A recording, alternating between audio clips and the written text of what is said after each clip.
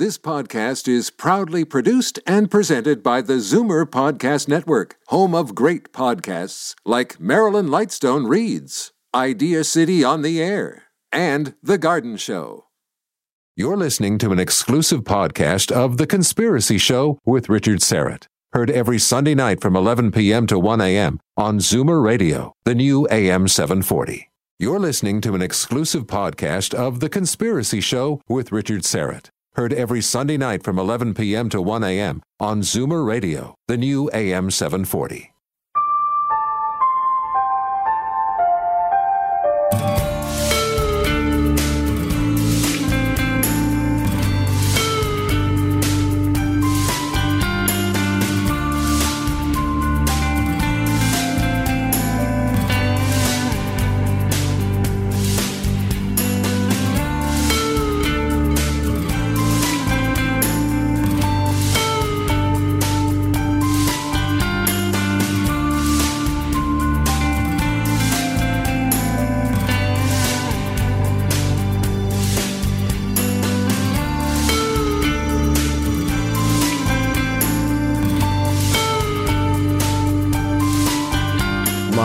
From Toronto, Canada, The Conspiracy Show with Richard Serrett from Zoomer Radio, AM 740. Welcome to the Audio Imaginarium.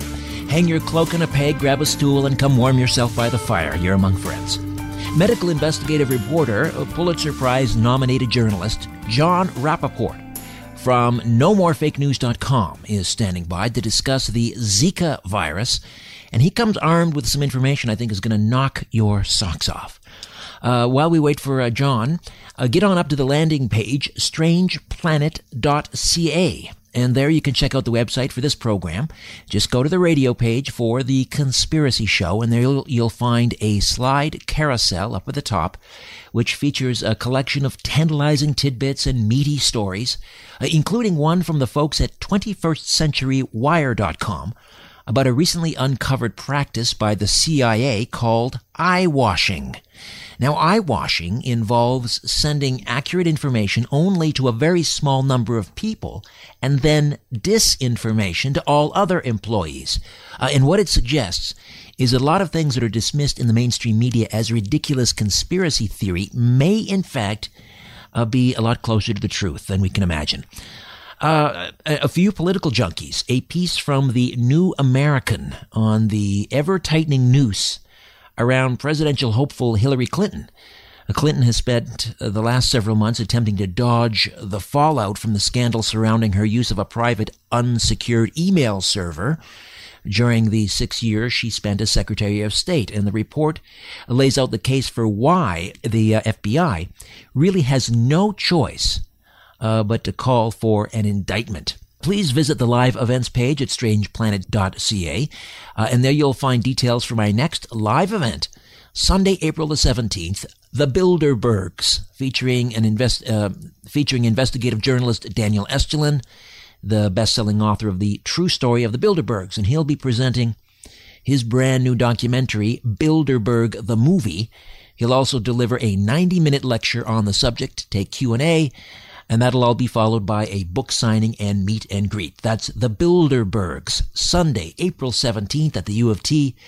Tickets available online at strangeplanet.ca, the live events page, or in store or by phone at Conspiracy Culture, 1344 Bloor Street West. To order, call 416-916-1696 or through their website, conspiracyculture.com. The recent outbreak of Zika, the mosquito-borne virus, has quickly gained Ebola-level notoriety.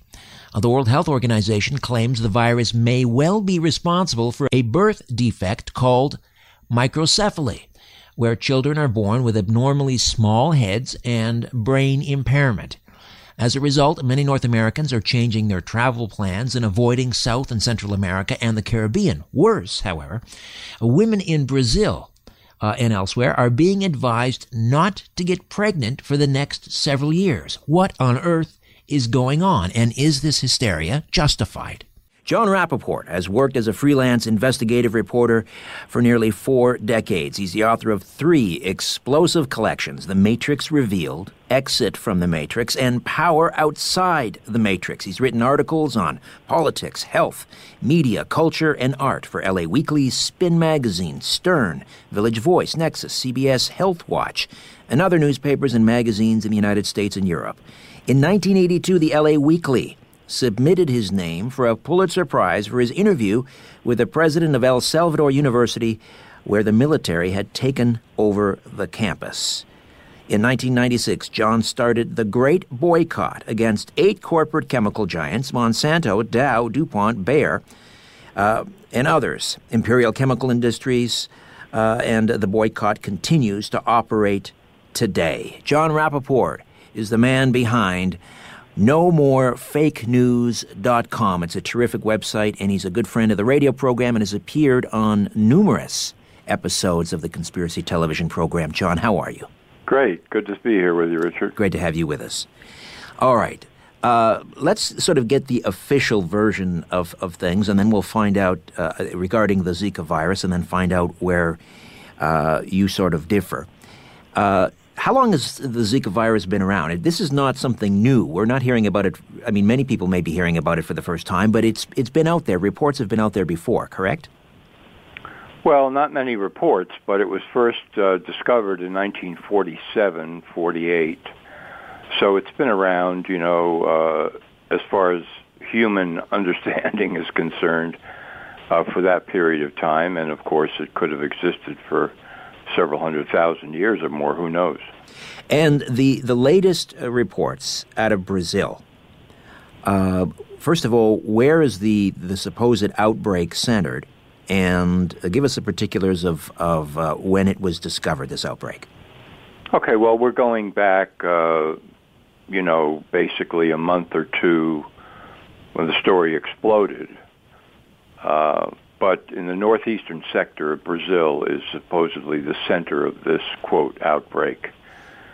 And in the last month or two, we've received reports that over 4,000 cases have suddenly been appearing in Brazil of babies born with smaller heads and brain damage. And this condition is called microcephaly. And the official story is that this condition is being tied to the Zika virus itself. And the Zika virus is spread to people through mosquito bites. Correct. But yeah. but the symptoms are usually mild, are they not? Well, yeah. Now, I mean, we're crossing the line between the official account Right. and the truth. Yes. Since 1947, nobody's really paid that much attention to this virus because the symptoms are very mild. The disease, if you even want to call it that, the illness is short, goes away by itself. And now, all of a sudden, out of nowhere, it's being blamed for this horrendous birth defect. Yeah, tell me about this microcephaly. The symptoms. Babies are born with smaller heads, smaller brains? Yes, the smaller heads, brain impairment, brain damage, nervous system impairment, et cetera, et cetera. And so it's a tragic condition. But, I mean, it's well known. This is not the first time, of course, that anybody's heard of this. For example, in the United States, there are many different estimates of how many cases of this occur a year, and the figures go all the way down from, say, 1,000 all the way up to 25,000 cases a year in the U.S. Of this particular birth defect you're talking about? Yes, microcephaly.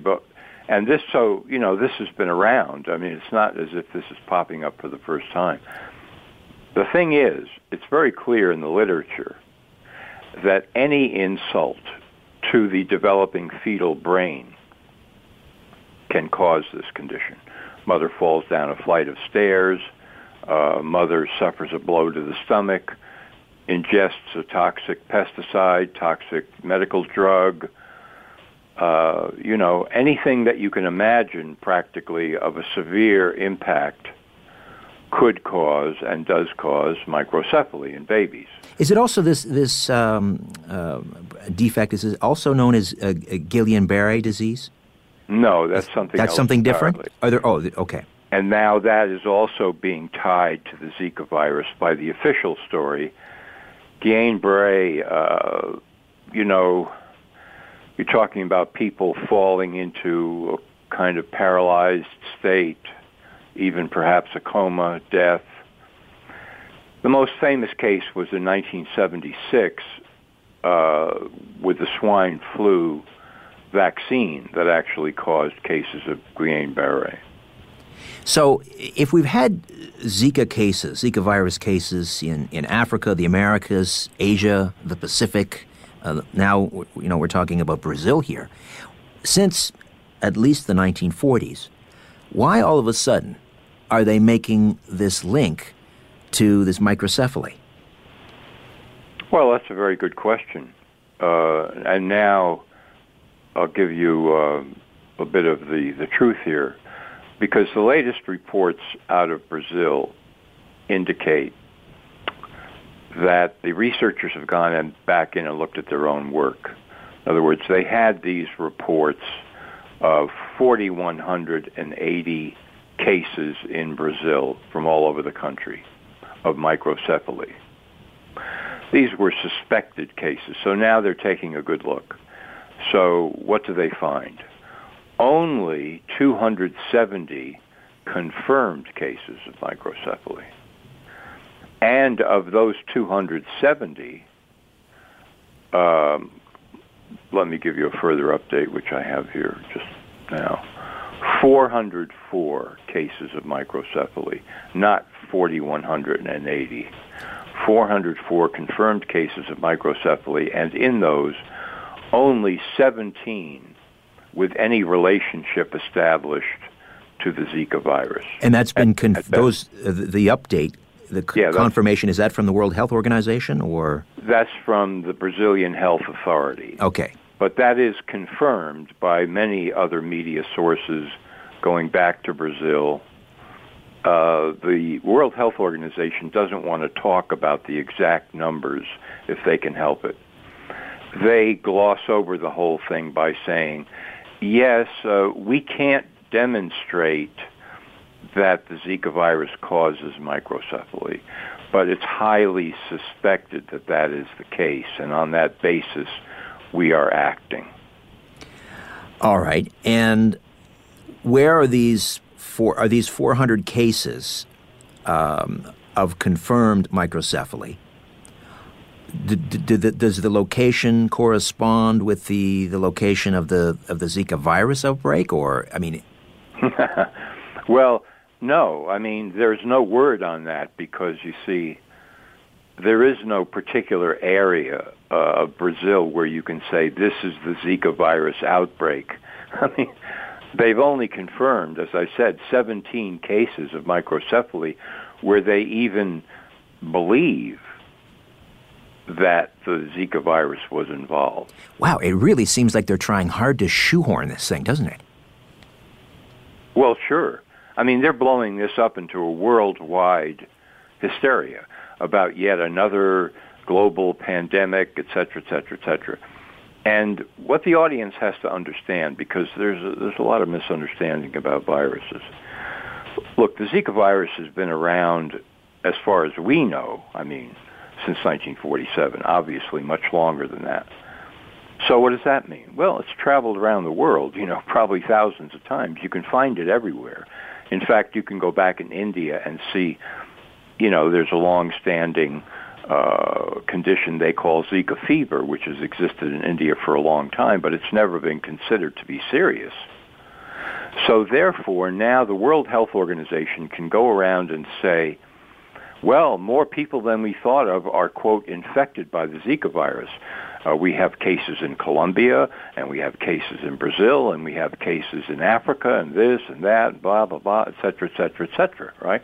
Well, what does that actually mean? It simply means that the virus has always been there. and it's not doing anything. It hasn't been doing anything.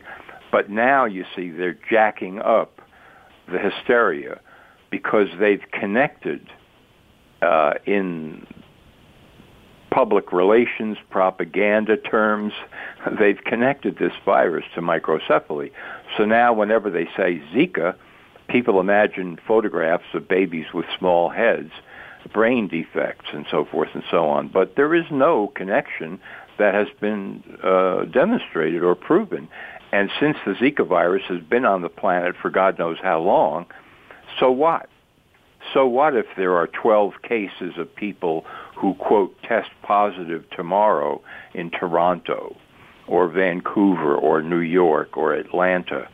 The virus has been there for nobody knows how long, and it hasn't done anything. It just hangs around. All right, we'll take a time out. John Rappaport is with us. He's a medical investigative reporter, and we are talking about the Zika virus right here on The Conspiracy Show. Back with more. Don't go away. You're listening to The Conspiracy Show with Richard Serrett from Zoomer Radio. You're listening to an exclusive podcast of The Conspiracy Show with Richard Serrett. Heard every Sunday night from 11 p.m. to 1 a.m. on Zoomer Radio, the new AM 740. Fasten your seatbelt and put your tray in the upright position. You're about to leave everything you know behind on The Conspiracy Show with Richard Serrett from Zoomer Radio. John Rappaport stays with us. NoMoreFakeNews.com. There you can follow his numerous blogs and dispatches regarding the Zika virus. And as you say, John, this has really been stirred up into a frenzy by the World Health Organization and others. Before we proceed, let people know how they can get copies of The Matrix Revealed, Exit from the Matrix, and Power Outside the Matrix. Okay, well, these are not books. They're very large collections of text and audio and so forth. And by going to NoMoreFakeNews.com, they'll see the graphics there for each collection. They just click on and read a description, and they can order if they want to. These are CD-ROMs, essentially. Well, essentially, we submit them digitally, so there's no hard copy. They just order, and they get all the files. Got it. Okay. So back to the Zika virus. And it seems, as we mentioned earlier, like they're really trying to make it's a tenuous link, you're saying, between the Zika virus, which has been around since the 1940s. All of a sudden now they're trying to link it, the World Health Organization, other health organizations, trying to link it to these cases of microcephaly. And as you say, there are only 400, not 4,000, 400 confirmed cases of microcephaly in Brazil. Now, how unusual are 400 cases in a country the size of Brazil? What's the baseline here? How common or uncommon is microcephaly? It's not unusual at all. 200 million people in Brazil. And as I said, the lowest estimate that you'll ever find for microcephaly in the United States every year is about 800. The highest is 25,000. And the reason that there's this huge difference is because there are different definitions, technical definitions of microcephaly. So in a country of, 200 million people, Brazil, to see 404 cases, not unusual at all. It's not something that, would ordinarily be alarming. And if that's all they had from the beginning, and if they hadn't trumpeted this huge number of 4,100 cases, there would have been no hysteria to begin with. So you believe that they are deliberately inflating these numbers, and as you say, the World Health Organization, they don't want to talk details. They want everyone to continue to believe it's more like 4,000 confirmed cases. Is that the idea? Yes, and they also, World Health Organization especially wants everybody to believe that the Zika virus is the cause. That's the key. Okay. Now, before we get into what other causes there may be, is it possible, is anyone suggesting that perhaps the Zika virus has mutated? Is it one of those viruses that like the flu, for example, that mutates? Is it possible it mutated and then could cause something like a microcephaly? anything is possible. Okay, I could say that the regular seasonal flu virus is suddenly causing people to be born with some other kind of defect. Sure, I could say that, but nobody has shown it to be the case yet. And in fact, researchers interviewed in Brazil say they don't know when that question is asked. So, again, anything is possible, but you don't say this virus is causing this birth defect just by saying it. You're supposed to know before you say it. You're supposed to know something, and they don't. Yeah, as we've discussed, this is it seems to be a tenuous link at best, anecdotal, which is contrary to, the experimental method and so forth. Okay, so what other possible explanations could there be for this recent, if I can use the term outbreak, but that's not a good term. We're not talking about an outbreak, but what also could cause these recent cases of microcephaly in Brazil? I'm glad you modified that, you see, because there's a reflex action there to say, large outbreak of microcephaly when that has not yet been confirmed at all. Right. In truth. But okay, atrazine, a pesticide used in Brazil, connection to microcephaly on large corporate farms. Roundup in one study was linked to microcephaly, very controversial study. Brazil is the largest user of pesticides in the world, of any country. And they use pesticides that have been banned in 22 other countries because they're too poisonous. So, covert op here? Yes. Who has to be protected? The big agri-biotech corporations growing GMO food in Brazil, huge corporate farms spraying people everywhere with pesticides for a very long time, highly toxic. Yes, absolutely. That is one of the things that is lurking behind this nonsensical science that we've just discussed. John Rappaport is with us, the man behind No More Fake News, investigative medical health reporter for 4 decades, and the author of 3 explosive collections available through his website, The Matrix Revealed, Exit from the Matrix, and Power Outside the Matrix. If Roundup Ready crops, if there's a link there to microcephaly, the pesticides that are being used, wouldn't then we expect cases of microcephaly to be far higher, or is it a question of degrees of sensitivity? I mean, obviously, people have differing sensitivities to chemicals. Yes. You would expect there to be all manner of horrendous conditions caused by these pesticide poisons. In other words, it wouldn't be you saying, oh, well, wherever these pesticides are used, microcephaly just skyrockets. Well, that's one of the things it can do. But it can cause all other kinds of nervous system disorders, partial paralysis, neurological conditions. I mean, the poison, does many things to many different people. And is there a plant like a DuPont or a chemical plant right there in the middle of Brazil that's producing a lot of these chemicals? And is it the crops people are ingesting, or is it people downwind from a plant? How are they ingesting these pesticides primarily? In the northeastern sector of Brazil, in the area that we're talking about, I just got a report from there that indeed Monsanto has a facility there.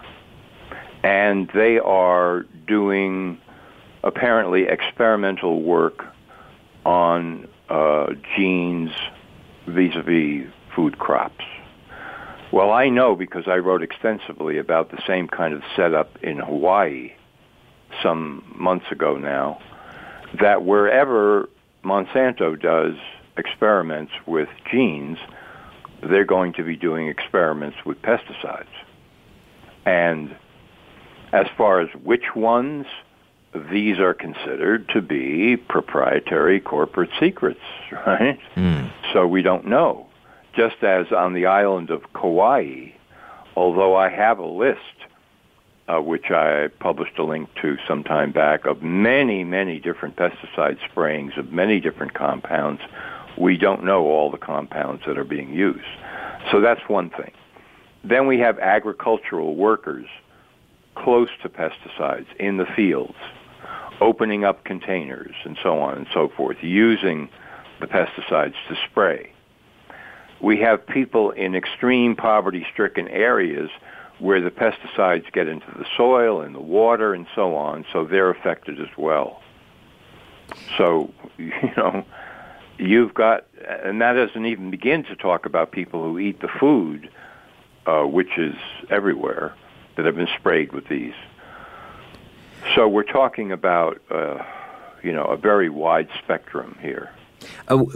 You would expect then to find these insecticides in mother's breast milk and these sorts of things.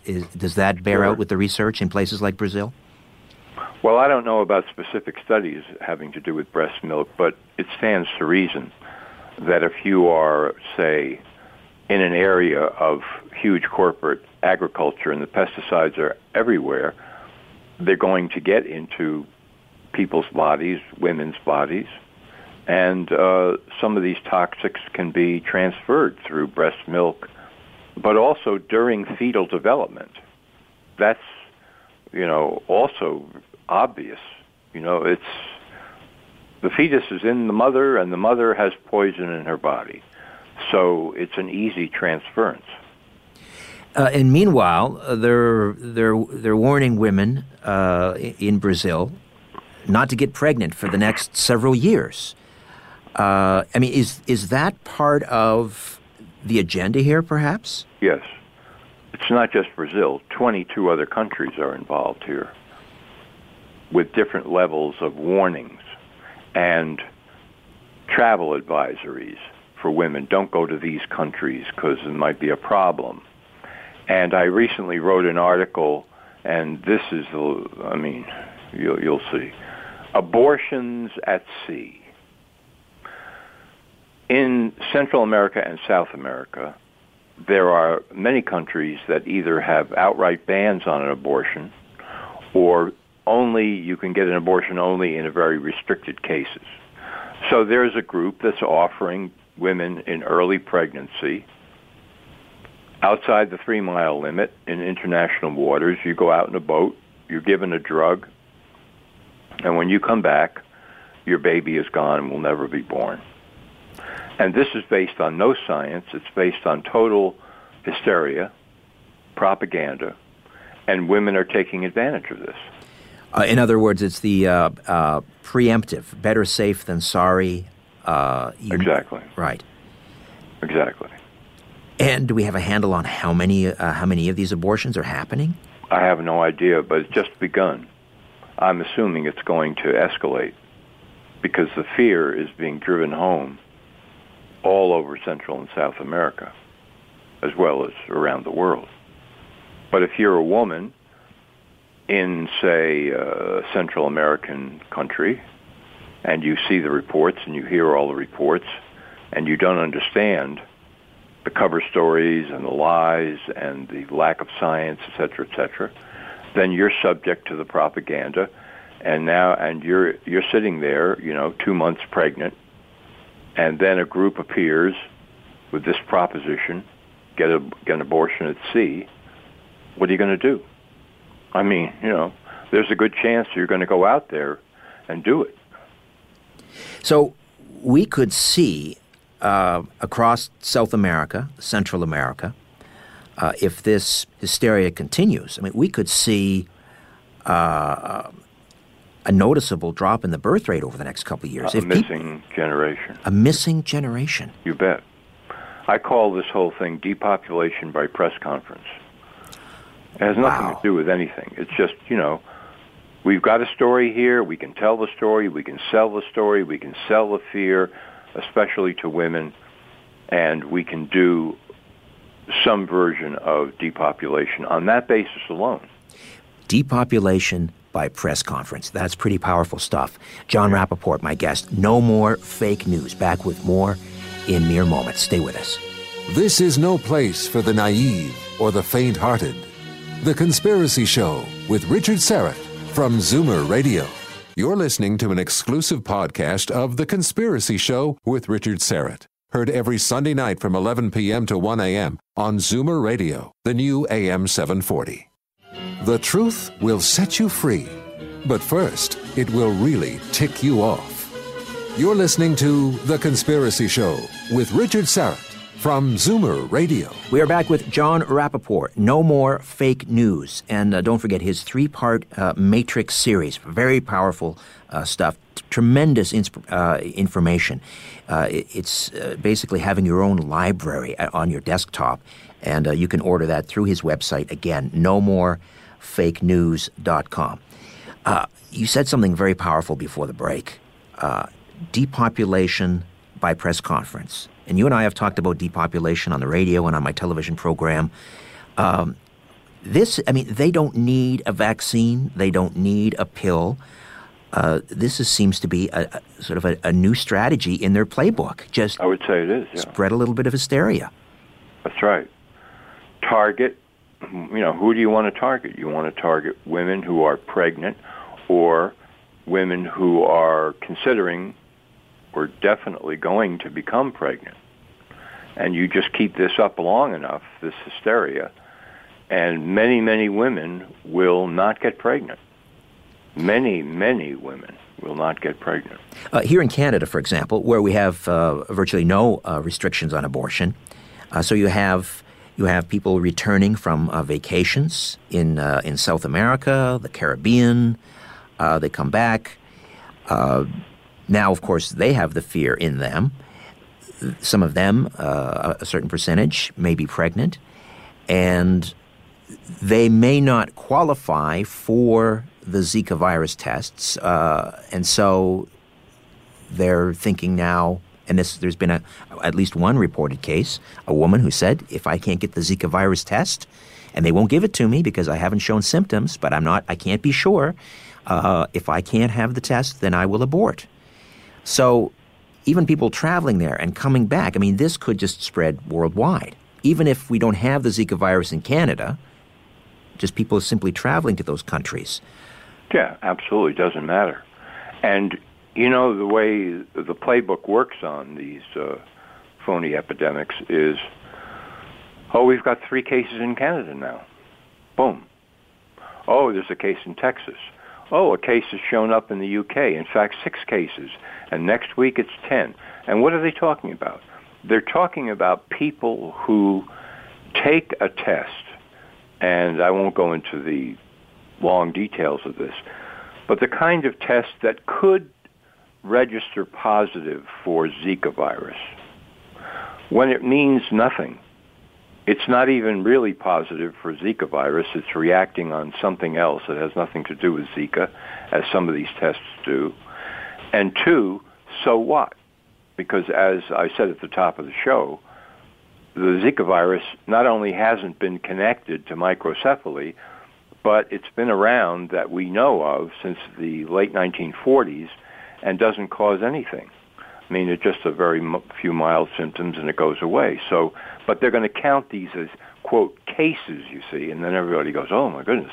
So then in all these countries, you've got women who are either in early pregnancy or intending to become pregnant, and they say, no, I'm either abortion now or I'm not going to get pregnant. So this whole depopulation by press conference indeed can spread around the world. And they're saying that there's no a vaccine, there won't be a vaccine available for maybe up to 10 years. Yes, there's contradictory statements about that. That they're saying that, and then we have a company, for example, in India that says that if they get certain permissions from their own government to rush into studies and so forth, that maybe within 18 months, 2 years, whatever, they could have a vaccine. Have we always known that the Zika virus, and as you've been careful to point out, there's no connection here again between the Zika virus and microcephaly. But have we always known that Zika virus is can be transmitted through sex? No, I don't think so. But nobody's cared. It's sort of like saying, well, should we really do a study on a harmless virus and see whether it can be transmitted through sex? Right. Why bother? So, even if it could be, my attitude is, sure, transmit it by however you want to transmit it. Could it be transmitted by touch, by breathing, by sneezing, by sex, by casual contact, skin contact? Why not? But so what? A harmless germ, never proven to cause anything, and now the story is manipulated, you see. The thing, ashtrays were never known to do any harm, but now somebody suddenly says they're jumping off of tables and hitting people in the head and causing them to go into a coma. So, gee, we have all these ashtrays around the world. We better do something about it. Right. This is. I guess we've seen this movie before, right? This is you and I. All right, have been to the same theater at least several times, Richard, and we've seen the same movie Indeed. over and over again. All right, we'll take one last time out, come back, and finish up with John Rappaport. No more fake news, right here on The Conspiracy Show. Where there's smoke, there's The Conspiracy Show with Richard Serrett from Zoomer Radio. You're listening to an exclusive podcast of The Conspiracy Show with Richard Serrett. Heard every Sunday night from 11 p.m. to 1 a.m. on Zoomer Radio, the new AM 740. Take a look around. What do you really see? This is where you can tell all about it. The Conspiracy Show with Richard Serrett on Zoomer Radio. John Rappaport, medical investigative reporter, health journalist, and No More Fake News is the website, nomorefakenews.com. And again, you can order his three-part series on the Matrix through the website. I want to get back to these big chemical giants, Monsanto and others. In Europe, of course, they are really clamping down on these modified organisms and genetically modified organisms. What is the relationship in South America with Monsanto and various governments? For example, in the United States, we had a case where the food czar, I don't know if the current food czar, as he's called in the U.S., was a former director at Monsanto. But is it that kind of cozy relationship down in South America as well? I would say it's become more contentious and disruptive. But that's because there have been popular revolts in these countries that have huge amounts of GMO crops and the pesticides needed to work with the crops. The farmers are in revolt because they've discovered that the crop yields that they were promised through these GMO crops are not coming true. Poisoning by pesticide, resistant weeds, huge weeds that are growing that don't respond to the pesticides, et cetera, et cetera. And so there's been a lot of political revolt in these countries, and so the situation is more tenuous. It's not what I would any longer call a cozy relationship, no.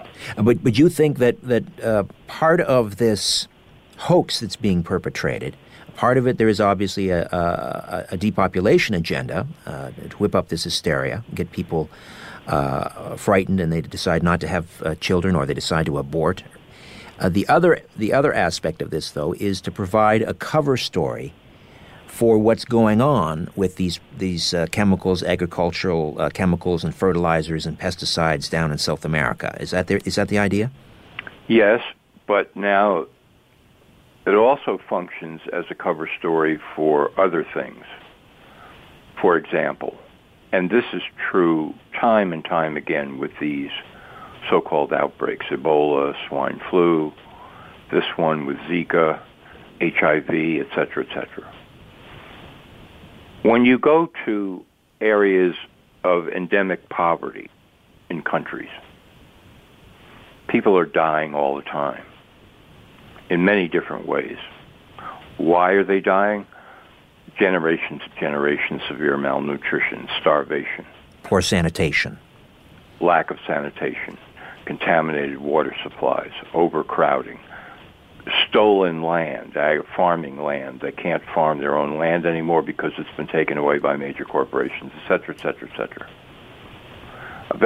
Prior vaccine campaigns, because these people's immune systems are on the edge of collapse anyway, and you give them vaccines with toxic elements in them, push the immune system right over the edge, et cetera, on and on. Now, this has to be covered up, all of this, because this is not a situation that is uncorrectable. Many things can be done to correct this. The water can be cleaned up, sanitation improved, etc. Many things can be done. But the local rulers and their allies, major corporations who move in and take over the land, for example, they don't want this situation to be changed.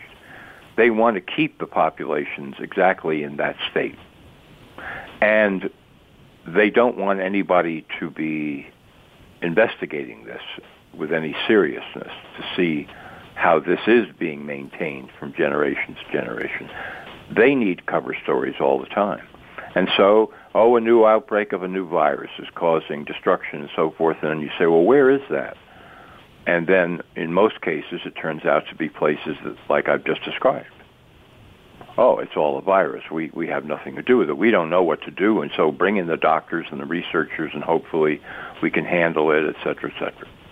This is a repeating pattern over and over and over again. Yeah, we just keep biting on the same bait. I mean, they give it a different name, but it's the same strategy, isn't it?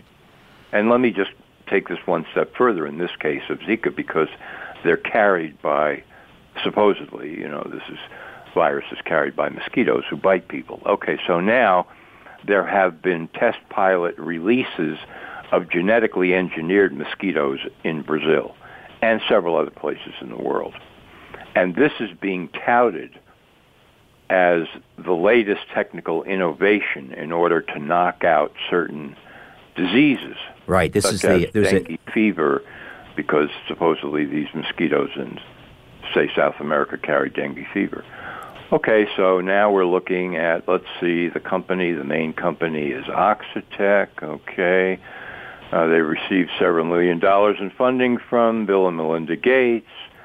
Oxitec is actually owned by another corporation called Intrexon, and their main director of, quote, health, Dr. Sam Broder, is the same doctor who once introduced for the treatment of AIDS the most toxic drug ever given for long-term human use, called AZT. I see, okay. And now these genetically engineered mosquitoes are looking to be the frontier of new disease intervention and treatment and prevention and so on and so forth, right? So this Zika story only serves to pump up this solution. And as I understand it, John, the one firm that I read about, I'm not sure if it's the one you're talking about, is a UK-based biotech firm. And these genetically modified mosquitoes, what happens is they release them, they mate with the native mosquitoes, and they don't produce eggs, or the eggs are sterile. So they're almost like the Monsanto Terminator seeds. Yep, that's the same idea. So, but in the test areas, they have reduced the mosquito population by something like 90%. Which, hey, if you don't like mosquitoes, that sounds like a great thing. But I mean, you could collapse the food chain. The food chain if you did that. Okay, so let me describe that. First of all, as with GMO crops, no significant human health studies were done before the release of these genetically engineered mosquitoes to see, what are the consequences? Hey, do you think we should look at consequences? Oh, that's a good idea. No, we don't have to worry about it. It's fine. So we have no health studies. And, for example, this has been brought up. Okay, so you kill all these mosquitoes. Now you create a vacuum.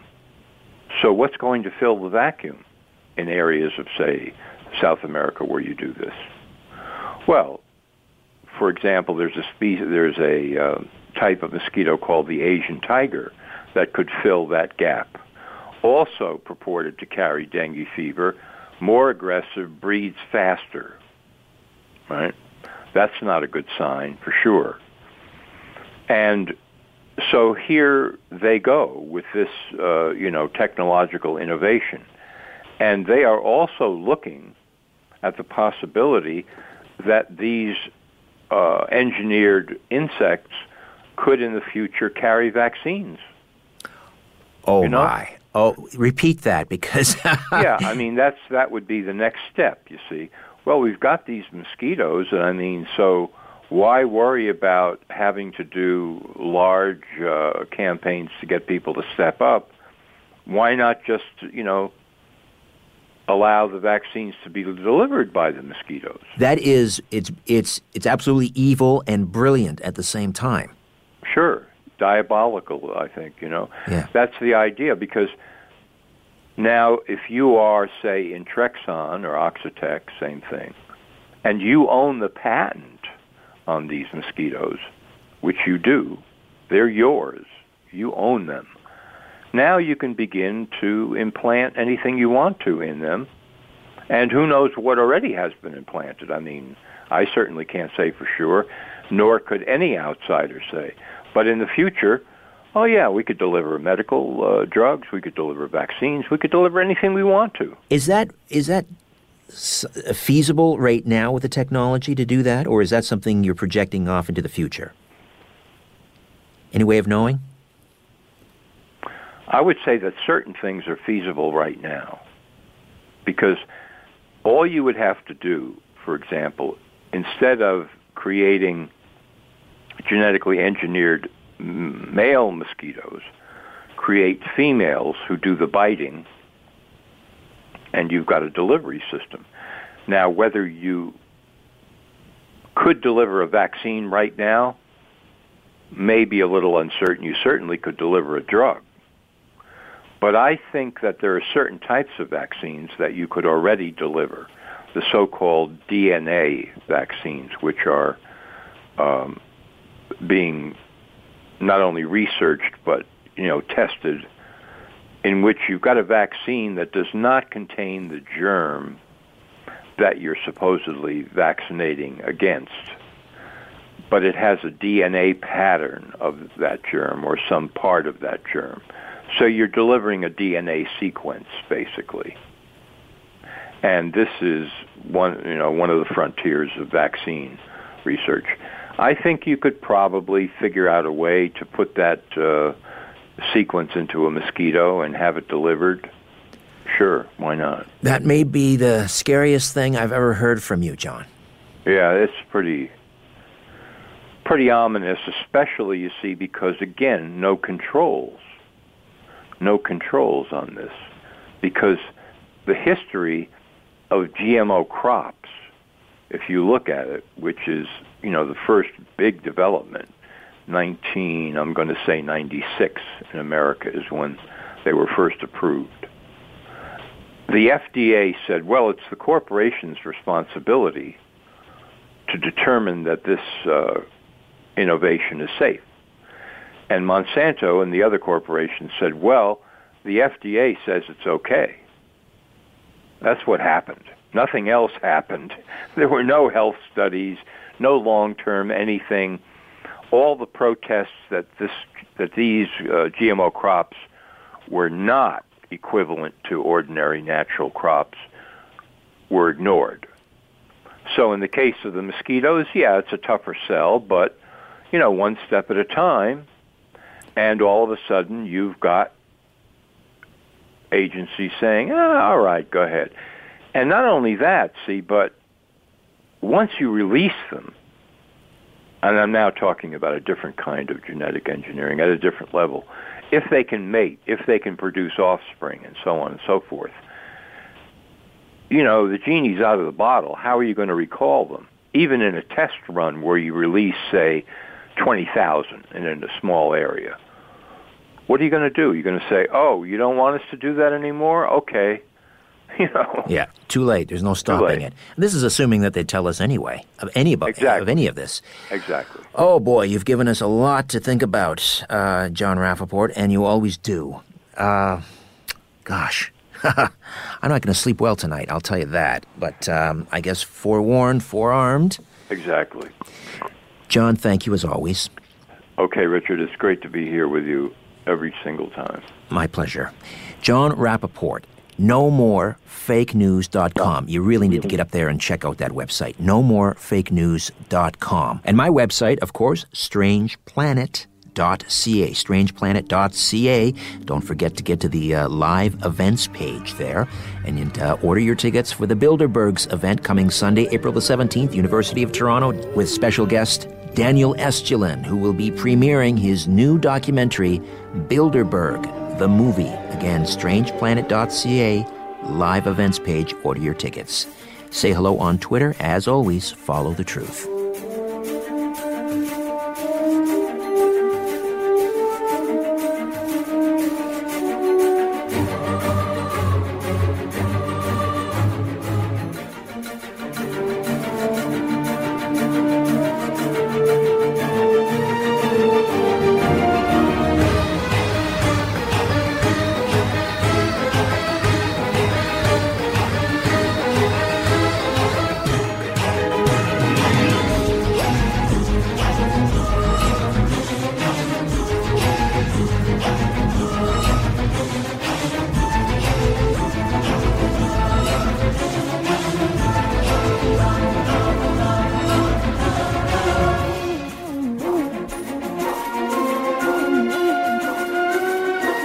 You're listening to an exclusive podcast of The Conspiracy Show with Richard Serrett. Heard every Sunday night from 11 p.m. to 1 a.m. on Zoomer Radio, the new AM 740.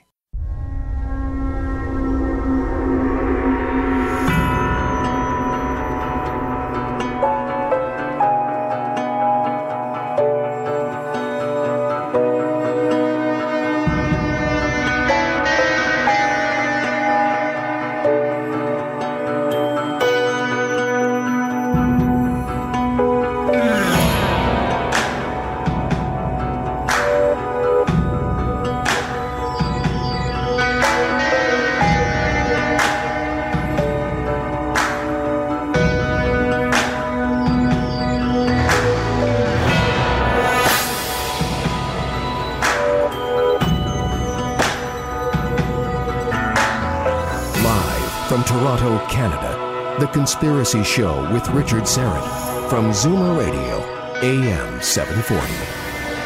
Thanks for inviting me into your home, your long-haul truck, RV, camper, taxi cab, that greasy spoon just off the interstate, and your cabin in the woods. A special hello to all of you listening in on our flagship station, Zoomer Radio, here in Toronto, and our affiliates north and south of the 49th, those catching the live stream on YouTube, the podcast, of course, iTunes, TuneIn.com, Stitcher Radio, TalkZone.com. Those of you who are taking the show with you on your smartphones and tablets through the Conspiracy Show app and the Zoomer Radio app, both free downloads. However and wherever you're listening, welcome, welcome, welcome. Our paranormal investigator, Rosemary Ellen Guiley, is standing by on the line from her home in Connecticut to discuss portals. Is the veil between this dimension and whatever lies on the other side thinning? Are there underlying physical reasons why certain locations, such as the Skinwalkers Ranch or the Hudson Valley or West Virginia, why they seem to experience an abundance of paranormal activity, and not just hauntings or sightings of Bigfoot or UFO activity, but the whole 9 yards, the whole enchilada, all at once? Rosemary says yes, and she's studied everything from soil types to the existence of subterranean rivers and how they may all be connected to paranormal activity. And then there's the argument that it's possible holes are being torn in that same veil that separates this world from the next, and this is causing a significant uptick in all kinds of paranormal activity in certain locations. And she says it's likely to intensify. So much so that our present reality may be in transition and will increasingly blend with whatever is on the other side, so much that we won't recognize our world in the not-so-distant future. Before that, as always, let me remind you to get on up to the landing page, strangeplanet.ca. Poke around. There's a lot to explore there. The website for this program is found on the radio section. Please take a moment to register. It's fast and it's easy and free. And it gives you access to the past show archive, the book club, and much more. There's also a TV section where you can learn more about my television program, The Conspiracy Show, Season 4, of course, coming soon across Canada on Vision TV. Incidentally, Seasons 1 through 3 are now available in the U.S. on Amazon and Hulu. All right. The Bilderbergs, my special live event, coming to the U of T, featuring Pulitzer Prize nominee Daniel Estulin, best-selling author of The True Story of the Bilderbergs. He'll be presenting the Canadian theatrical premiere of his new documentary film, Bilderberg the Movie, plus a 90-minute lecture. Tickets on sale now through the live events page at strangeplanet.ca and through Conspiracy Culture Bookstore, 1344 Bloor Street West, in store or by phone, 416-916-1696, 416-916-1696, and of course through the website conspiracyculture.com. The Bilderberg, Sunday, April 17th, U of T. All right then, let's talk portals. Rosemary Ellen Guiley is a leading expert in the metaphysical paranormal fields with more than 60 books published on a wide range of paranormal, spiritual, and mystical topics, including 9 single-volume encyclopedias and reference works. Her work is translated into 15 languages. Her current work focuses on interdimensional entity, contact experiences, problem haunting, spirit and entity attachments, the afterlife, and spirit communications, psychic skills, dream work for well-being, spiritual growth and development, angels, past and parallel lives, and investigation of unusual paranormal activity. Rosemary Ellen Guiley, welcome back to The Conspiracy Show. How are you? Hi, Richard. Well, the year is getting off to a very fast start for me. I'm busy on many fronts. I've got vampires, ghosts, hauntings, demonic cases, ET research, angels. It's just, everything is just all over the place. But I love it this way, as you know, because I like delving into all these different areas. So it's going to be an exciting year. We should mention the website, of course, visionaryliving.com, visionaryliving.com. I want to talk to you. I know you've written about this extensively. I think you wrote a book dedicated to portals in the Hudson Valley. It was an entire book, was it, or was it a series of articles? Well, I've done pieces on it yet. Okay. I had planned a whole book, but I haven't actually done the whole book yet, but I've done pieces of it in books, and I've done some articles on it, too. I've looked at portals actually all over. Whenever I do my field research, we've got an intense number of them very near where I live here in Connecticut. The Hudson Valley has been active for some time. And throughout my career, Richard, one of the first things I noticed when I started investigating hauntings was that there were similarities from case to case in characteristics of the land, and it got me really intrigued about energy of the landscape and what that has to do with how active an area is, and also the kind of activity that takes place on the land. And even though it's can't be predicted with any, these things are very hard to pin down in a definitive way, so some things can't be predicted 100% of the time, but nonetheless, there are characteristics that are fairly predictable. For example, if someone describes to me what's going on in their home, for example, or in their area, I can fit it into patterns that I have been documenting for several decades now. So, just to summarize, if I'm understanding this correctly, you're drawing a correlation or causation, perhaps, between paranormal activity in a region. It could be UFO activity. It could be related to cryptozoology, like Sasquatch sightings, ghost activity, shadow people activity, jinn. That may be caused by, or certainly related to, the region's geography, its topography, the type of minerals even in the soil. Am I on the right track here? Absolutely. And yes, it's across the board. It doesn't matter what kind of unusual or paranormal phenomena are occurring. And usually in these hot zone areas, these portal areas, there's multiple activities. There's not just one kind, like just a UFO corridor or just a Bigfoot area, that sort of thing. We usually find a mix of all kinds of things going on. And there are these certain characteristics to the landscape. In some cases, I think they're contributing factors, and in some cases, I think they are predominant factors. So there's like a mix, a combustion mix, so to speak, of ingredients. And if you get the right combination in the right place, you can have very active areas. And these, I call these areas portals.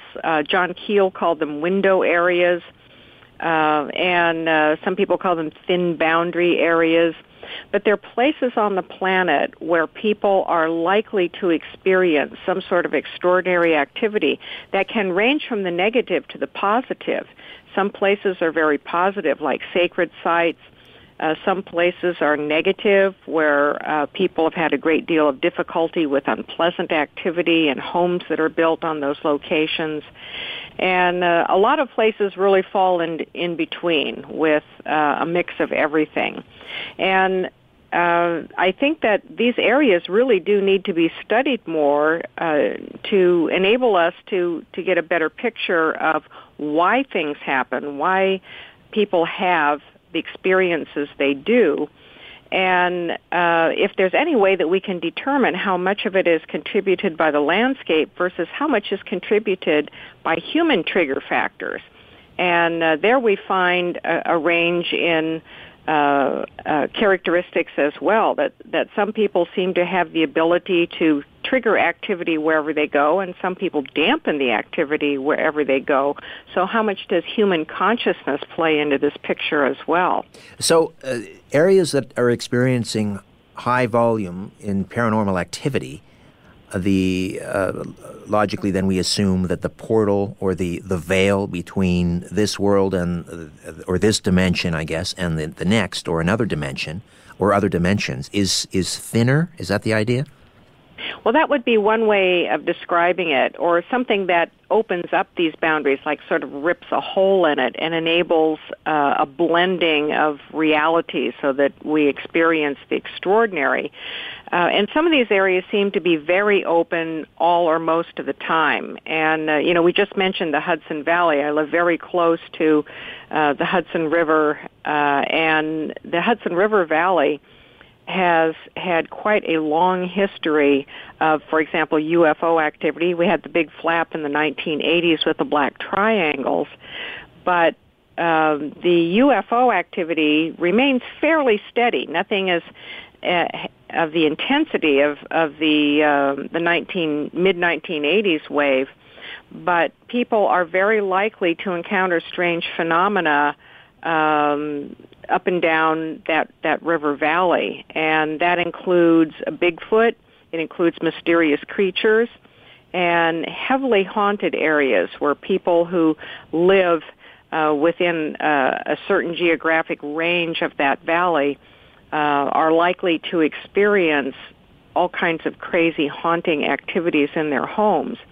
And the Mothman flap is another example, I think, of this portal that opens up in a kind of explosive way, and dramatic things happen. For 13 months, there were massive UFO sightings, craft encounters with beings. Mothman was encountered a good number of times, and then it seemed to close up.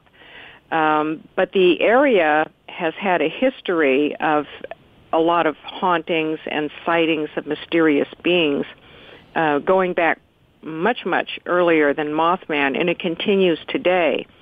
So what are these characteristics that make these portals, and what causes them to kind of explode open for a while Exactly. and then close a little bit tighter? Exactly. Well, what is it about the Hudson Valley? Let's start with what are the common denominators, along the Hudson Valley that may contribute to this portal opening and closing or being thinner along this region? What are some of the characteristics that you think you found?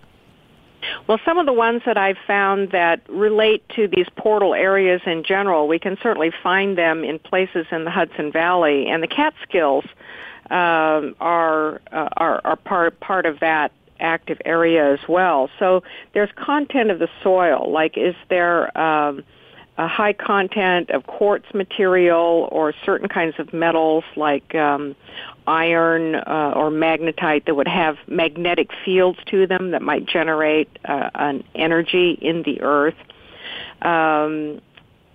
Certain remote mountainous regions have this intensity of activity, underground water streams, and also large bodies of running water. And of course, the Hudson River itself provides that sort of constant flow of energy and ionized air and things like that. And does the Hudson Valley have a lot of quartz and iron in its soil? Do we know? It does in pockets, and there's also pockets of radon activity. Oh, and radon is not good. I've wondered about the impact of radon as well. It seems that things that are in the soil that generate some sort of energy contribute to these portal areas.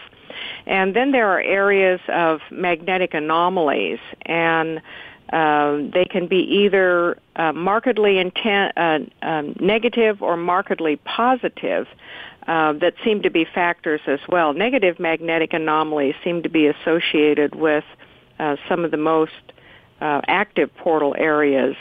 And so I've looked at these areas in relation to like geological survey maps that map out these magnetic anomalies, and they do correspond with areas that are known for their haunting phenomena. This is amazing. I don't know of anyone else that is doing this kind of analysis, Rosemary. Kudos to you. We'll take a quick time out and continue to discuss portals and much more with our paranormal investigator, Rosemary Ellen Guiley, right here on The Conspiracy Show. Don't go away. Question everything.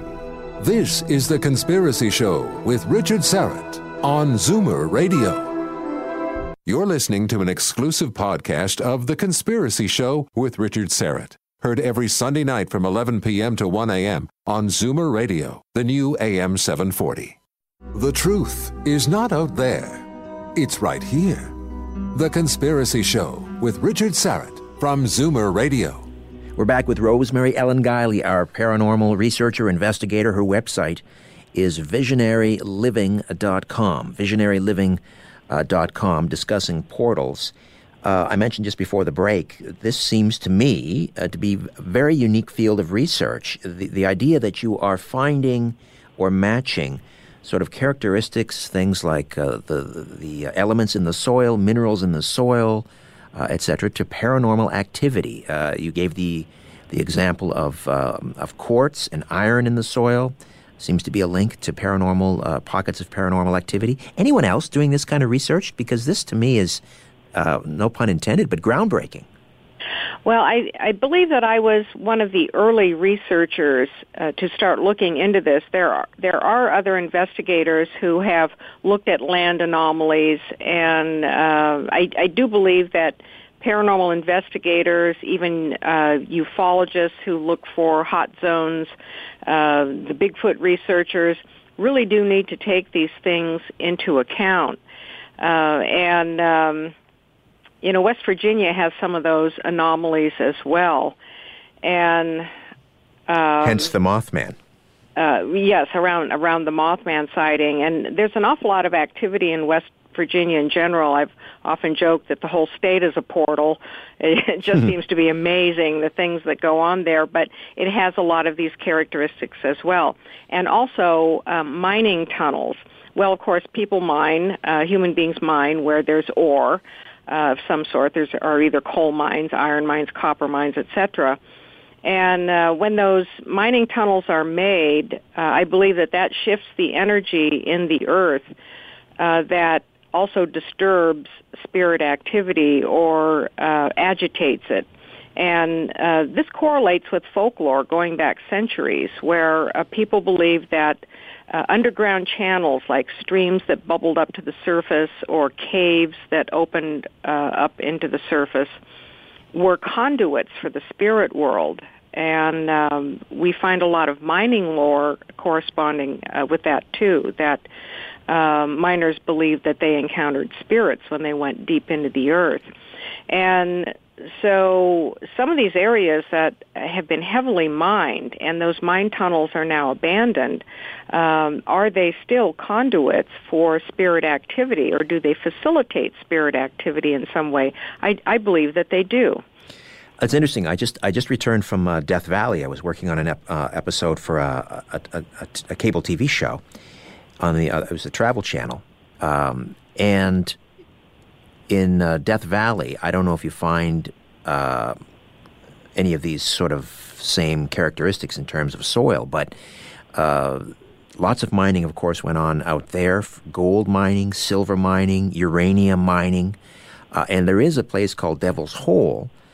That I believe Charlie Manson was fascinated with Devil's Hole, and he would send his disciples out there, and I think a few of them probably disappeared, looking for, I guess, this portal to another dimension, and whether they thought that they could contact some evil entity to help them, do their bidding, I'm not sure. But is Death Valley, as far as you're concerned, a major portal? Well, it certainly is an active area, and I've found other hot zones in the Southwest as well, and some of them are associated with mining. For example, the Superstition Mountains in Arizona, and last year I was doing some research out in Jerome, which is an old mining town. There isn't any, the mines were pretty well stripped the earth. I think the last mine closed in mid-century. But the area is still heavily haunted, and I think because the energy of the landscape was so radically altered that it enabled a bleed-through of dimensions that are still, the phenomena are still present today. And the deserts also have their own peculiar characteristics of landscape that contribute to some kinds of hauntings. And there are differences in types of hauntings from area to area. There are, out in the Southwest, there are very powerful land spirits that I think are encountered more frequently than, for example, out here in the East. And I'm not sure why that is, other than the fact that there are huge tracts of unoccupied land in the Southwest relative to more densely populated areas here that probably altered energy in I have a theory, very dramatic ways. I have a theory regarding the Southwest, if I might offer. Oh, please. Of course, in the actually starting in about 1951, and right on into, I think, the early 60s, we had the Nevada Proving Grounds. We had a lot of nuclear testing going on. Blasts, there was something called Operation Plum Bob in 1957, 29 atomic blasts. Of course, they didn't tell anybody living downwind about the dangers. They didn't even advise them to go indoors. But all of these nuclear blasts going off, never mind the radiation, is it possible that these blasts tore a hole in this fabric, this veil that separates this dimension from the next? Well, I'm glad you reminded me of the nuclear testing out there, because I do believe that the atom bomb has ripped all kinds of holes in interdimensional boundaries. And certainly the vibrations that the Earth would be subjected to would alter energy configurations in the very ground and soil. And as a corollary to that, recently out here in the East, we've had a lot of fracking for gas as a way of getting, difficult to obtain gas out of the shale. And a lot of that's gone on in West Virginia, and mountains have been practically taken apart. All kinds of boring has gone into the earth, and tremendous vibrational activity to take this gas out of the earth. And it's been no surprise to me to see a rise in reports of haunting activity and mysterious creature activity in areas where a lot of this fracking has gone on. So what are we doing to the planet that, we're shaking up interdimensional boundaries here, and I think wreaking far more havoc than we realize? We've known about UFOs since, before biblical times, and accounts of what were probably UFOs in the Bible, Ezekiel's wheel and so forth. But ever since Kenneth Arnold in 1947, it seems like things have ramped up significantly, and I'm wondering if that's coincidental or if it's related to the atomic blasts at Hiroshima and Nagasaki and all the testing that went on prior to that. There are a number of contributing factors, and certainly all that nuclear activity was a big change. And then in addition, we have increasing numbers of people having experiences, which adds to a collective energy, even a thought form energy, that I believe influences the tendency to have even more experiences. And so we have global media that's uniting consciousness, and more people are talking about their experiences, even looking for experiences. We are also, due to population explosion, pushing into remote areas that I think were the province of the spirit world, and we're now taking over energetically these places and causing a disruption in literally a balance of power, if not occupation. So we have all of these things contributing to a snowball effect, and this is causing a lot of chaos and tumult.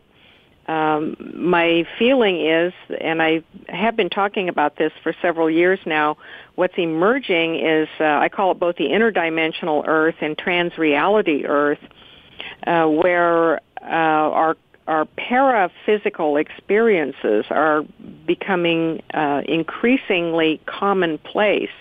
And at some point, I think we will have a significant shift in reality so that the reality that we're familiar with now isn't going to exist anymore. It's going to incorporate more of these paraphysical experiences with these alternate realities that are right next to ours. So are you suggesting that, I'm not sure what percentage of the population is considered to be a psychic or is more likely to have a paranormal experience, because there seems to be some biological contributing factor there, to be, separating those that have paranormal experiences and those that do not, or maybe it's neurological.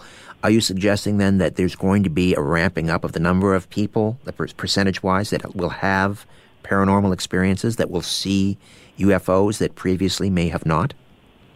I believe that is taking place right now, and some people do seem to be more attuned to these realities. And for example, let's take the UFO field, where we have people reporting sightings. They see craft in the sky, or they have an encounter with alien beings.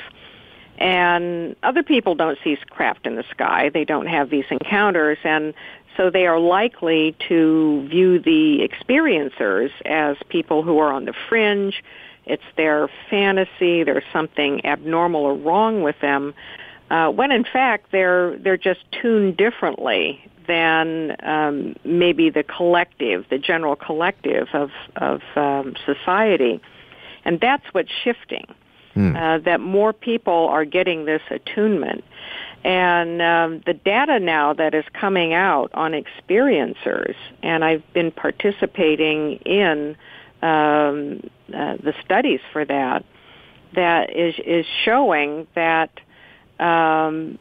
more people than we suspect have extraordinary experiences as part of their ordinary reality, and they've had them throughout their lives. So the experiencer is not the unusual person, not the abnormal person or the fringe person.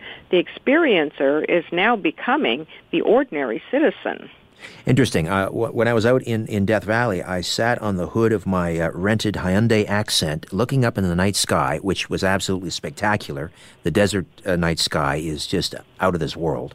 Hoping, because I have not. Here I am doing a program, The Conspiracy Show, talking about the paranormal, talking about UFOs, and I have never seen an unidentified flying object. And so there I was out there for about a half an hour. I had some time looking up in the night sky, hoping, praying that I'd see something so that at least I'd have some street cred. But maybe I just have to wait a little bit longer because, as you say, this is going to become more and more common. I believe it is, and I think that the speed at which these changes are taking place is increasing as well. It's a snowball effect, and it's going to come faster and faster. But, over the course of my paranormal investigation career, I've had a lot of certain kinds of experiences and very few of other kinds of experiences. For example, I've never seen Bigfoot. I have never seen a mysterious creature. I've had lots of ghost experiences, angels, demonic, jinn, fairies. I have seen unknown lights and or craft on 3 occasions, and yet I know people who have had exactly the opposite. They've had more experiences on the UFO end of things and very few on the other end of things. All right, when we come back, Rosemary, we're going to talk about your research in conjunction with the Foundation for Research into Extraterrestrial Encounters.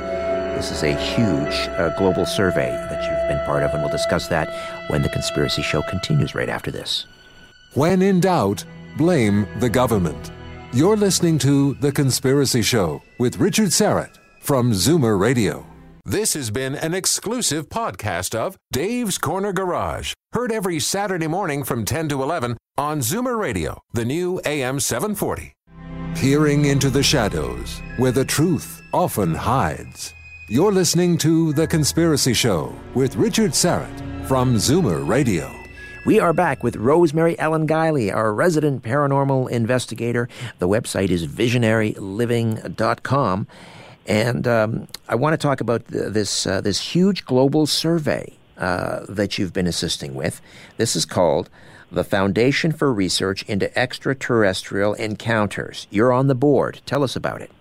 I am on the board of directors and also on the research committee. The man who directs it, Ray Hernandez, is the driving force and invited me to come aboard last year. And the organization has undertaken the largest ever global survey of experiencers. Previous surveys have involved several dozen people, maybe 100 or so people, and this is involving over 2,000 people. So that's the largest sample of experiencers to date. And it's not just ET experiencers we've looked at.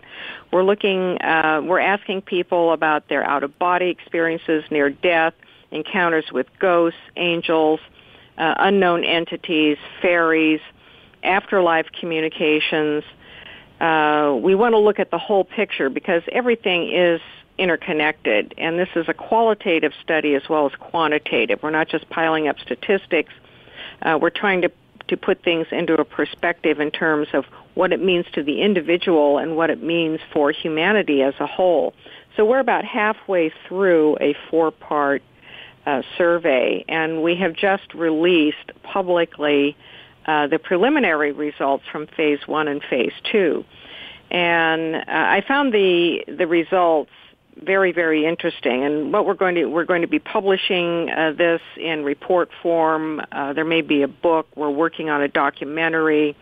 We're coordinating with other organizations that are doing similar research. This is a very big undertaking. And this is what I was alluding to a little earlier about the new experiencer being the ordinary person, not the unusual person.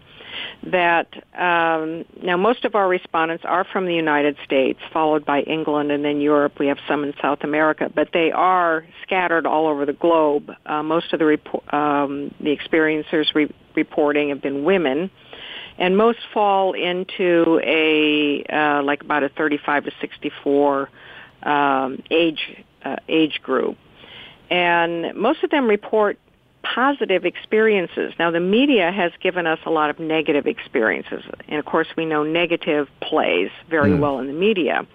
There are abductions, there are unpleasant abductions, but overall, most people report positive experiences with what we're calling non-human intelligent beings. And some of the beings are unknown. Some of them are identified as ETs by people. Most of the contact experiences with these beings are humanoid, not the Greys. The Greys are second.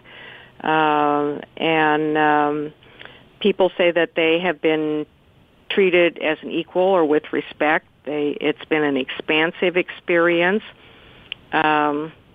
We've looked at a special category of experiences, what we call in a matrix reality, where people feel transported to some sort of mystical realm or an alternate reality where they have very mind-expanding experiences, that is, what we would call downloads and cosmic consciousness, along with interaction with these beings. So the picture of our encounters is much different than what we have had a concentration of in the media in the past, with the unpleasant abductions and, marauding aliens and ugly, monstrous things.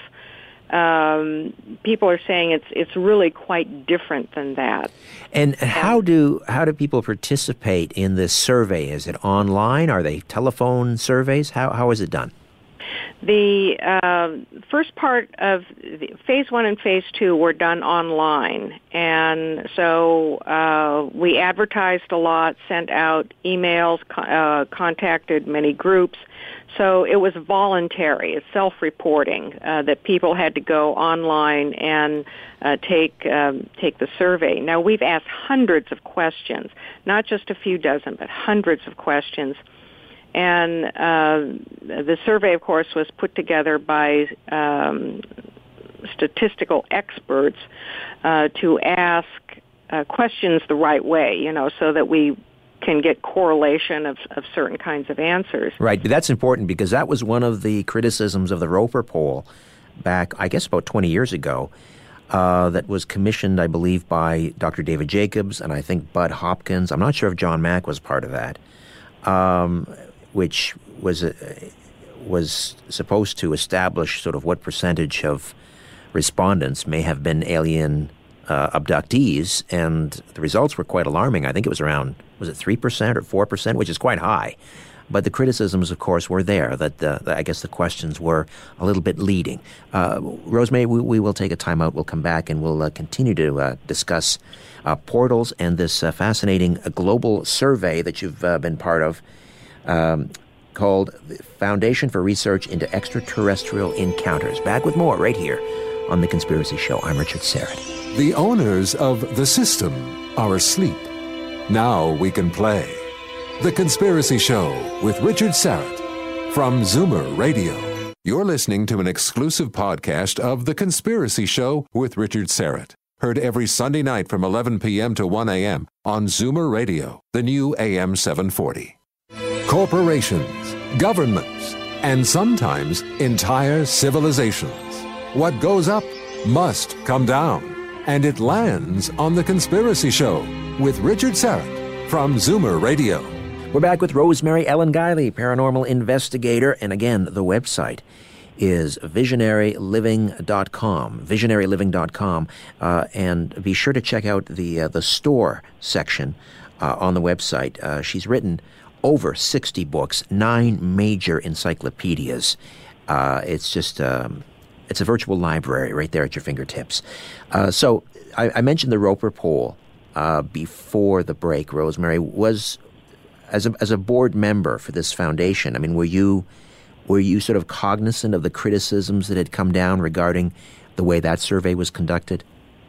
Yes, and in fact, there have been shortcomings in a lot of surveys, and I certainly don't mean to fault any of the earlier surveys. I think researchers have conducted them as best as they can with resources available, but yes, there are a lot of shortcomings in terms of the size of the data pool and the number of questions asked. So in phase 1 and 2, people who participated in phase 1 were invited to participate in phase 2. These were additional questions. Now, these are all multiple choice, and they're fairly open-ended in terms of the range of experiences that we asked about. And that part of the survey is now closed. And so we're looking at phase 3, where we are asking that same data pool to answer open-ended questions. That is, there are some multiple choices, but then there's an opportunity for the respondents to describe in their own words, to elaborate with detail. And phase 4 then will involve selecting individuals to ask them if they would be willing to do in-person interviews. And we're hoping to actually be able to get some on videotape that we can then use as part of the educational program. Confidentiality has been guaranteed. Even in reviewing the results, I have no information as to specific individuals, their names or locations. And so in the final phase, it's only going to be those individuals who really want to come forward and be vocal about their experiences and be public about it that we will be able to. Now, some of the people will agree, I think, to be interviewed in person, but maybe not have their interviews disclosed, and then we're hoping that some will. And in association with that, not necessarily a part of the formal survey, but I am working with Ray on some cases in Florida where families have had collective experiences. And we're looking at putting this together in a book to demonstrate this. What I'm calling it the new experiencer, and not that these are like brand new experiences, but this is a new picture of the experiencer that really hasn't been revealed before. We've focused on aspects of experiences, and there's been a lot of attention on the negative end of things, but no one's really looked at the broad scope of the more positive end. We've had near-death experience studies. It was about 20 or so years ago, Ken Ring did the comparison between NDEers and ET experiencers, abductees, to look for common traits in their personalities and the kinds of experiences they were having.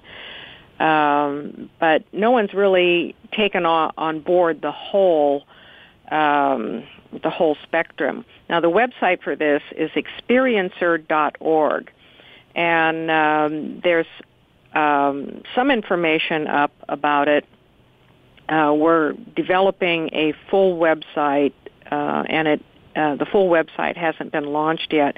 And I would just like to mention that Edgar Mitchell was involved in the genesis of this organization, and lent his name to the foundation as well. And it was with great sorrow, of course, that yes, we just lost him. He passed a few days ago.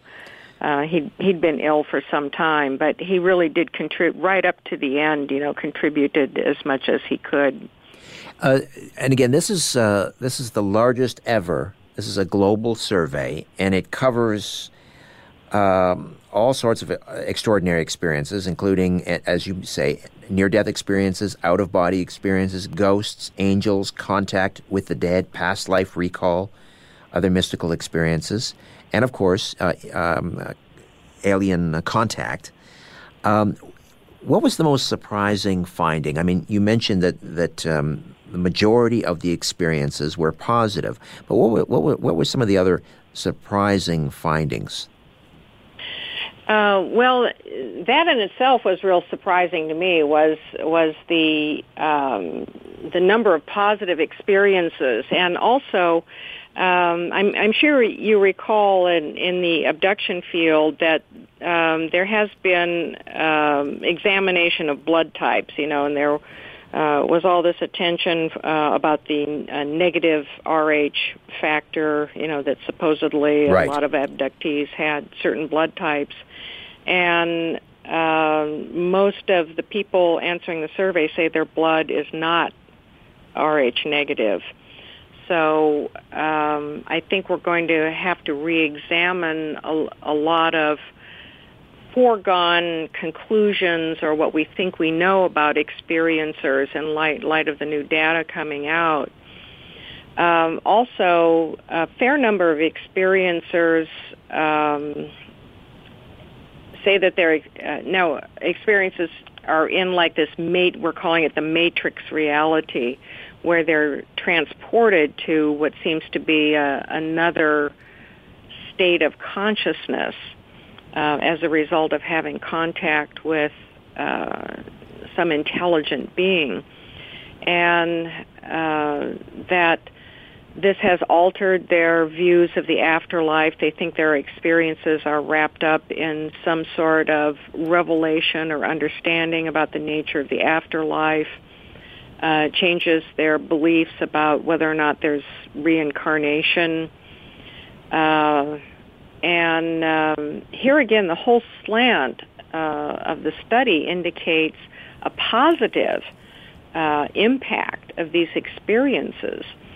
So the media and some of these other studies have focused on fear-based results, where we've looked at negative experiences, and that's a major shift. Right. But the negative experiences do happen, and, right. and people do report negative encounters and abductions. Most people say that they have not been abducted against their will. Most people say that if they had an opportunity to stop their experiences, would they? They say no, they would not. That's interesting.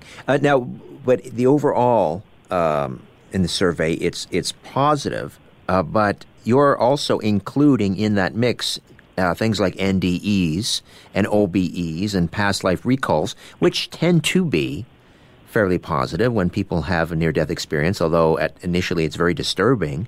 They talk about the unconditional love and the light and so forth. So, is it possible that it's the overall numbers are positive because you're including these experiences, these mystical, paranormal type experiences that tend to be positive anyway?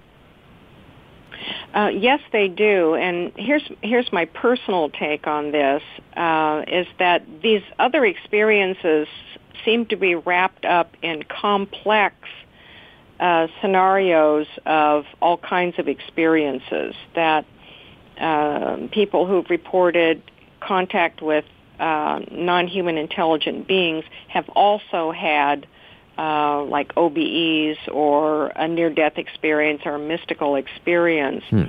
And so there are these, I don't think that we can isolate experiencers in terms of types, that they seem to be having different kinds of experiences, and that's been my feeling all along. However, I can't say exactly, off the top of my head, I can't say exactly how many questions are related specifically to ETs and craft, things that we would associate with the ET encounter. But a lot of them are. And like, have you observed an intelligently controlled craft? Have you been aboard a craft? Have you understood its operation? Have you, experienced ETs? Have you been abducted? Have you experienced missing time? Most of the people who have responded to the survey say they have experienced missing time in relation to certain kinds of ET experiences. There's also the phenomenon of expanded time, and that seems to be in a minority. Many people, I don't know what the percentage is, but many people only remember, for example, an abduction experience after regression therapy. Do your respondents indicate whether or not, in the survey, whether or not they've undergone a regression in order to remember any of these events, positive or negative? Yes, and in fact, we had quite a bit of discussion as to whether or not we would include regression experiences, because there is a lot of criticism over how regressions are conducted. They do have to be conducted very carefully, so as someone is not led by the questioning. And we have asked the respondents to identify the nature of their experience. Was it conscious? Was it in a lucid dream? Was it in an astral projection? Was it a regression? So that we can break that down by, another kind of type of experience. And the survey population, the sample, in other words, again, we're talking about how many respondents? Roughly 2,000? It's about 2,700 and some respondents, and here again, most of them are from the United States. Okay, and that's really where the most publicity for the survey went on, followed by the UK. And then it starts to break down in different European countries, South America, Asia. Most of them are female. That's, 56, a little over 56% are female. And again, these are, this is self-reporting. It's people who found out about the study who voluntarily took it. The two biggest age groups are 45 to 54 and 55 to 64. That's middle age, and now people are might be reporting on their experiences from childhood or earlier in life, but that's the age of the respondents. Well, it's fascinating, and I look forward to hearing more about Phase 4. Perhaps there's a book or a documentary in the works. And again, the website is it experiencers.org? It's Experiencer single, experiencer.org. All right. Rosemary, always a delight. Your website again, visionaryliving.com. Thank you so much. Well, thank you, Richard. I'll look forward to speaking with you next month. Bye for now. Bye. Rosemary Ellen Guiley. All right, that's it for us. My thanks to Ian and Jamie and Albert. Back next week with a brand new program. In the meantime, don't be afraid. There's nothing concealed that won't be revealed, nothing hidden that won't be made known. What you hear in the dark, speak in the light. What I say in a whisper, proclaim from the housetops. Move over, Aphrodite. I'm coming home. Good night.